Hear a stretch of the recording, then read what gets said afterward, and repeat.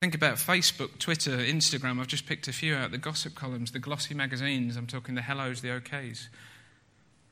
I say we, I'll make it the royal we, so none of you have to admit, do you read those, do you not? Do you partake of social media, do you not? But we get involved in that because we're interested in people's lives. We want to know what people are going through. Seeing someone suffer, not in a sick way, but it draws you in. You want to know what's going to happen. As humans, we're interested in that story. And actually, I think a lot of the time the world puts on a brave face, but deep down inside, the people we come across day to day desperately want to know, how do I deal with this? How do I cope? I'm going to put this brave status on Facebook, but inside, what do? I don't know. We've got a world around us hungry to understand how we cope, how we get through life. You know, it wasn't massively different in Joseph's story. They didn't have Facebook, they didn't have all the joys of social media. But you had Potiphar, who would have been gutted, I believe, furious, because he believed he'd been cheated on, but also gutted to lose a man he trusted to run his whole house. You had the governor watching. They would have been thinking, well, hang on, this guy was doing so great over here. We're going to put him in prison. What does he do now? Go on then. You've said your God's with you. If you're in that pit, what do you do now? Where's the God of this slave? As I did some more digging around this, there's quite a lot of hymns and worship songs relate back to points of pain.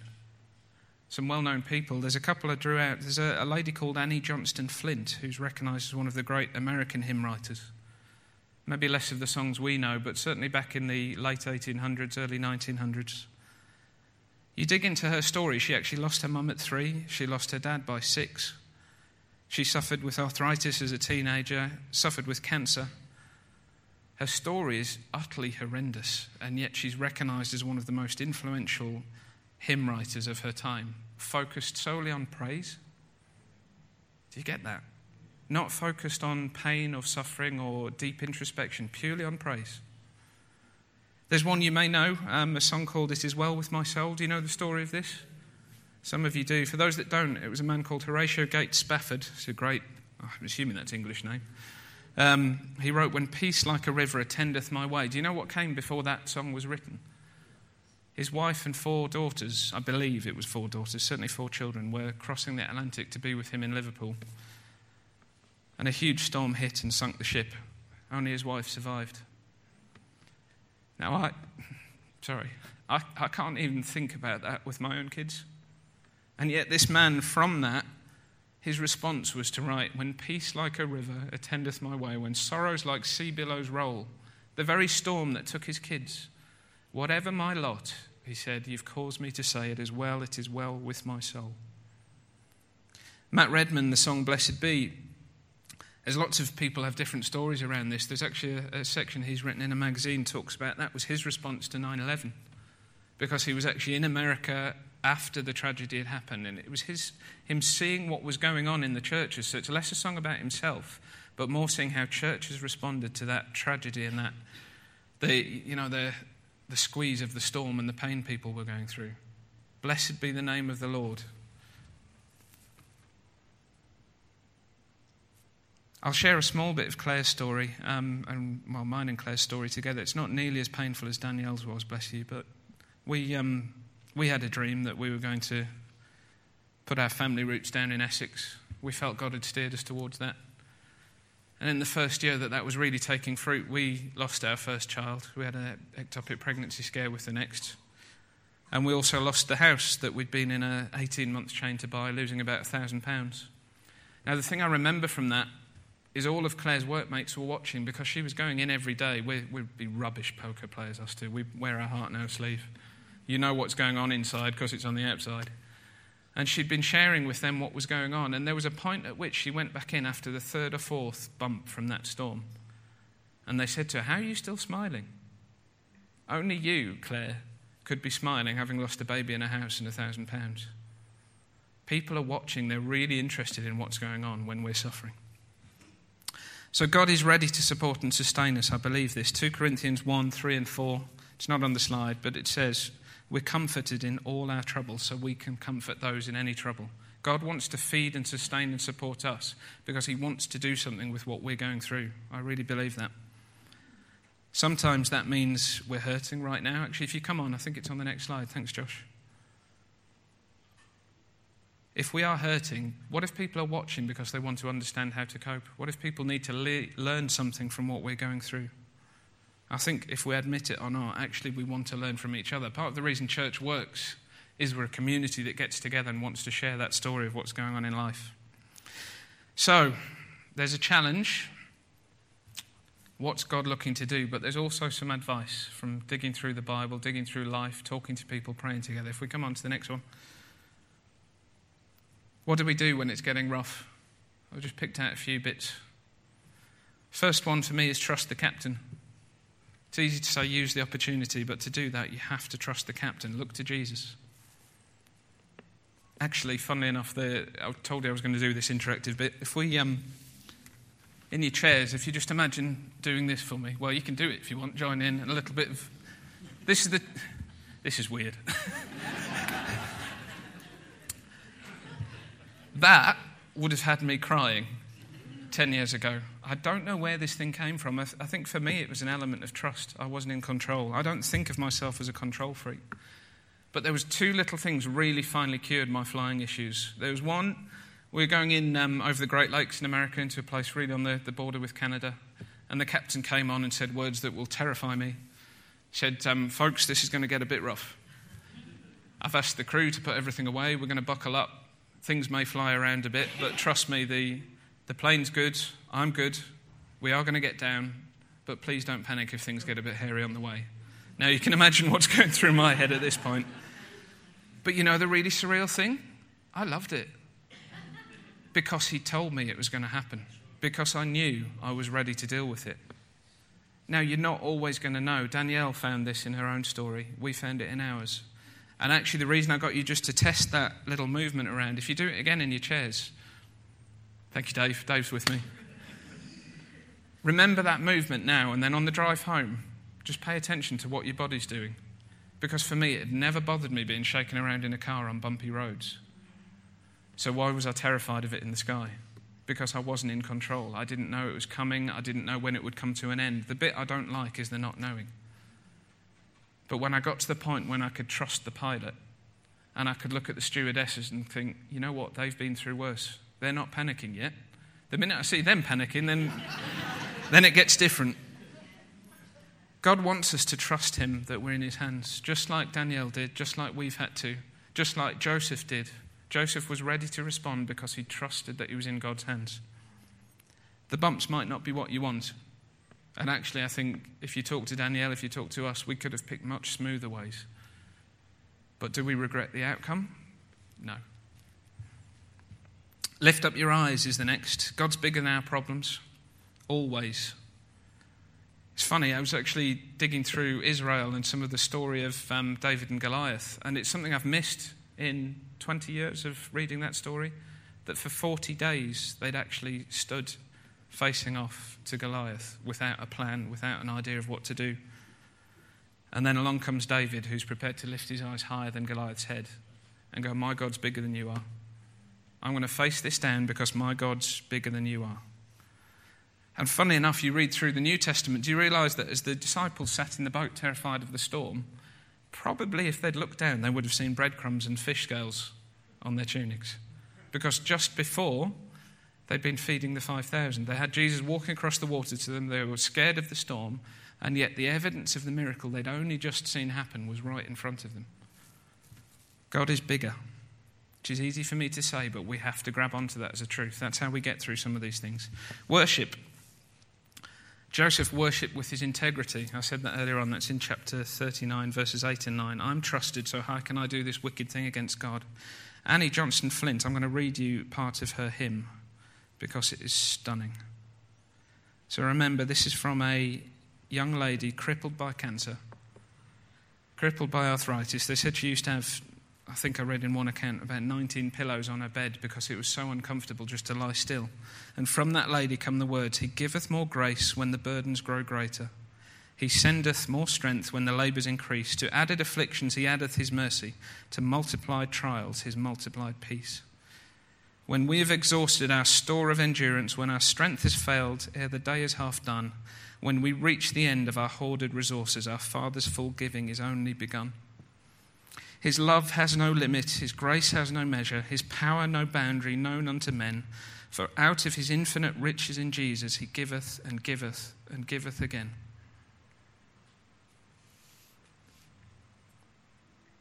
Worship can change the atmosphere instantly. I don't know if you've ever had to try that at home. We've done it before when things are kicking off with kids normally. Or when something's come against us and we feel that pressure in our lives. Put some worship music on, please, I beg you. Because it can change the atmosphere. The things of God can bring peace to the world. Psalm 42 verse 5. One we know well, but we struggle to say, why, my soul, are you downcast? Why so disturbed within me? You speak to yourself, put your hope in God, for I will yet praise him, my Saviour and my God. I'll have to rattle through these. I'm taking slightly longer than I planned to, apologies. Find your support network. So actually it's not too bad this morning. I was worried that if it was a real quiet summer week, if I say reach out your arms to either side, there's a few of you who'd have to move, but you get the point. If you reach out to either side of you now, you'll find your brothers and sisters in Christ. You'll find those who may not know the details of what it is you're going through, but they've been through bumps of their own. They've been through trials of their own. They may have answers that you need to hear, and at the very worst, they'll have a shoulder you can cry on if it hurts too much.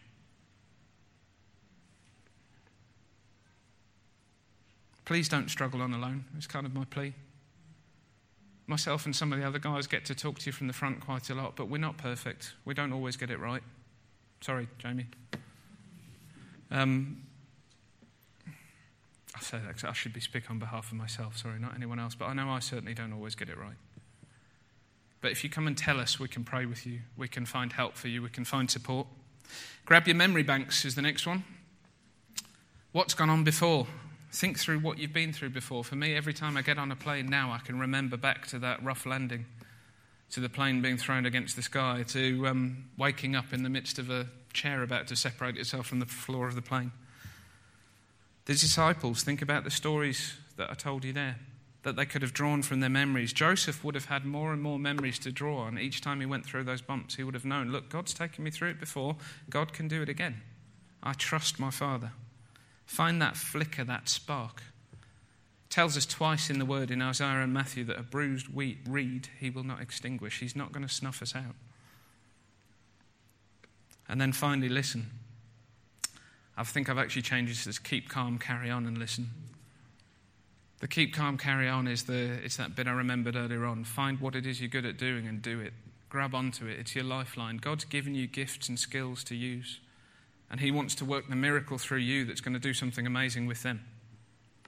So grab on, but then crucially listen. What's God about to do? Is there a miracle he's waiting to work through the situation you're in? Same as Claire. For her, she went 2 years of struggling with feeling like people at work weren't interested. For that one moment of pure testimony of God's with me. So I can lose a baby, I can lose a house, I can lose money because I'm joyful because God's with me. Always listen. And you know that's not as hard as we make it. We talk in church about listen to the voice of God. It's really not complicated. You hear that stirring inside, you know. You know what it is you need to say. Please, please don't overcomplicate it. Think it's more than that. Joseph may not have had all the answers, but he was ready to be trusted. He was ready to act. I'm going to go through the last couple of ones. So the next one, please. Without rain. Apologies for the cheesy clip art pictures, but I love this. Without rain, there would never be rainbows. Danielle touched on it earlier on, so I won't dwell on it. I don't look back at our times in the hospital when we lost our child as a sad time. And I think, Daniel, you said the same if I understood you, that the day you were given with your husband and your son is a day of joy you look back on. And for myself and Claire, when we were in a quiet room in a hospital trying to process what had just happened, it's actually a day when we knew our faith got stronger because we knew, even though it hurt, God was still God. Even though it was difficult, God was still in charge. And that's what I remember, not the pain. I get on planes now and I remember the funny things, the bits I enjoy. I loved it when we took our kids on their first airplane flight. I was able to show confidence and imparting to them fun and joy and enjoy the flight. Not be terrified and look at Daddy's crying in the corner.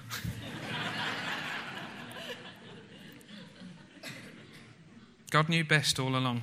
And you know what? Even when I don't see the rainbow, what you learn as you go through those, you learn to trust that you will. Again, it's really easy for me to say, and if you're hurting right now, I'm sorry if that sounds light, but you will. You learn to trust that you will see the rainbow, even if you can't see it today.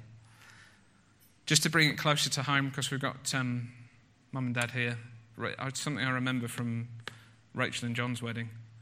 They had a rough run-in to their wedding. Rachel was really quite unwell for, it feels like 5-6 months. I'm sure it had been going on much longer. They had rain on the day. I got to drive them from the reception to their car, from the ceremony to their reception. And Rachel wasn't that well in the back of the car, actually. She struggled a bit, bless her. And just to prove it's a little bit closer to home, on the day itself, it was lovely to see them go and stand under that rainbow and know that God said, I'm not going to take you to the point at which it floods. I'm not going to take you to the point at which it's too much.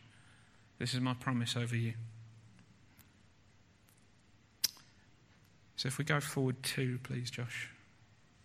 Thank you. I don't know if you can read that, but it says, sometimes the Lord rides out the storm with us, and other times he calms the restless sea around us. Most of all, he calms the storm inside us, in our deepest inner soul. Now, Lloyd John Ogilvie sounded to me like someone from the Victorian times again. I was expecting the 1800s, 1900s. He was actually the chaplain of the US Senate between 1995 and 2003. He led the government of America through what they would say was one of their darkest testing times in 2001. So they're nice words, but unless it's the word of God himself, I wouldn't want to leave it on that. So you look at 2 Corinthians 1, 20 to 22. It won't come up on screen, but I'll read it to you here. It says, for no matter how many promises God has made, they are yes in Christ. Now, it's important we hang on to that because we've talked about it last week, we've mentioned it this week, that we have a dream, we have a vision. It's not always the same as the promise God has spoken. God answered Danielle's dream in a different way. That's the point I'm trying to make. God answered mine and Claire's dream in a different way to the one we necessarily expected, but he still answered it. Danielle still had her hole filled. She had her family that she'd prayed for and dreamt of, just not in the way that we as humans would often work it out ourselves. So this word is true. No matter how many promises God has made, they are yes in Christ. And so through him, the amen is spoken by us to the glory of God, just as Claire did at work, just as Joseph did to Potiphar, to Pharaoh. We say amen for the glory of God, and now it's God who makes us, and that's both us and you, stand firm in Christ. He anointed us, set his seal of ownership on us, and put his Spirit in our hearts as a deposit, guaranteeing what's to come. I'd actually like to end on the words of that song, if I could, that it says, when peace like a river attendeth my way, when sorrows like sea billows roll, whatever my lot, you have caused me to say, it is well with my soul. Thank you, Lord. If any of that's touched you this morning, Jamie gave us a chance to pray earlier on. We're going to take time to do it again now. Don't worry about what time it is. I'll go and make sure the kids are okay. But please don't go if there's something that sparked in you that says, you know what, Barry, prayer team, Jamie, right now I'm struggling. Right now I'm strapping that belt on like there's no tomorrow because I don't like this bumpy flying bit. Please come and find us, come and be prayed for. And if you don't want to have someone pray with you right now, but you need to find a moment just to kneel before God and to say, I'm going to surrender to you again, God, that I don't understand what's happening right now. I don't particularly like it, if I'm honest, Lord. But I trust you. I trust the captain of this ship. Maybe you could come and take some time to kneel at the side and have some time with the Lord yourself.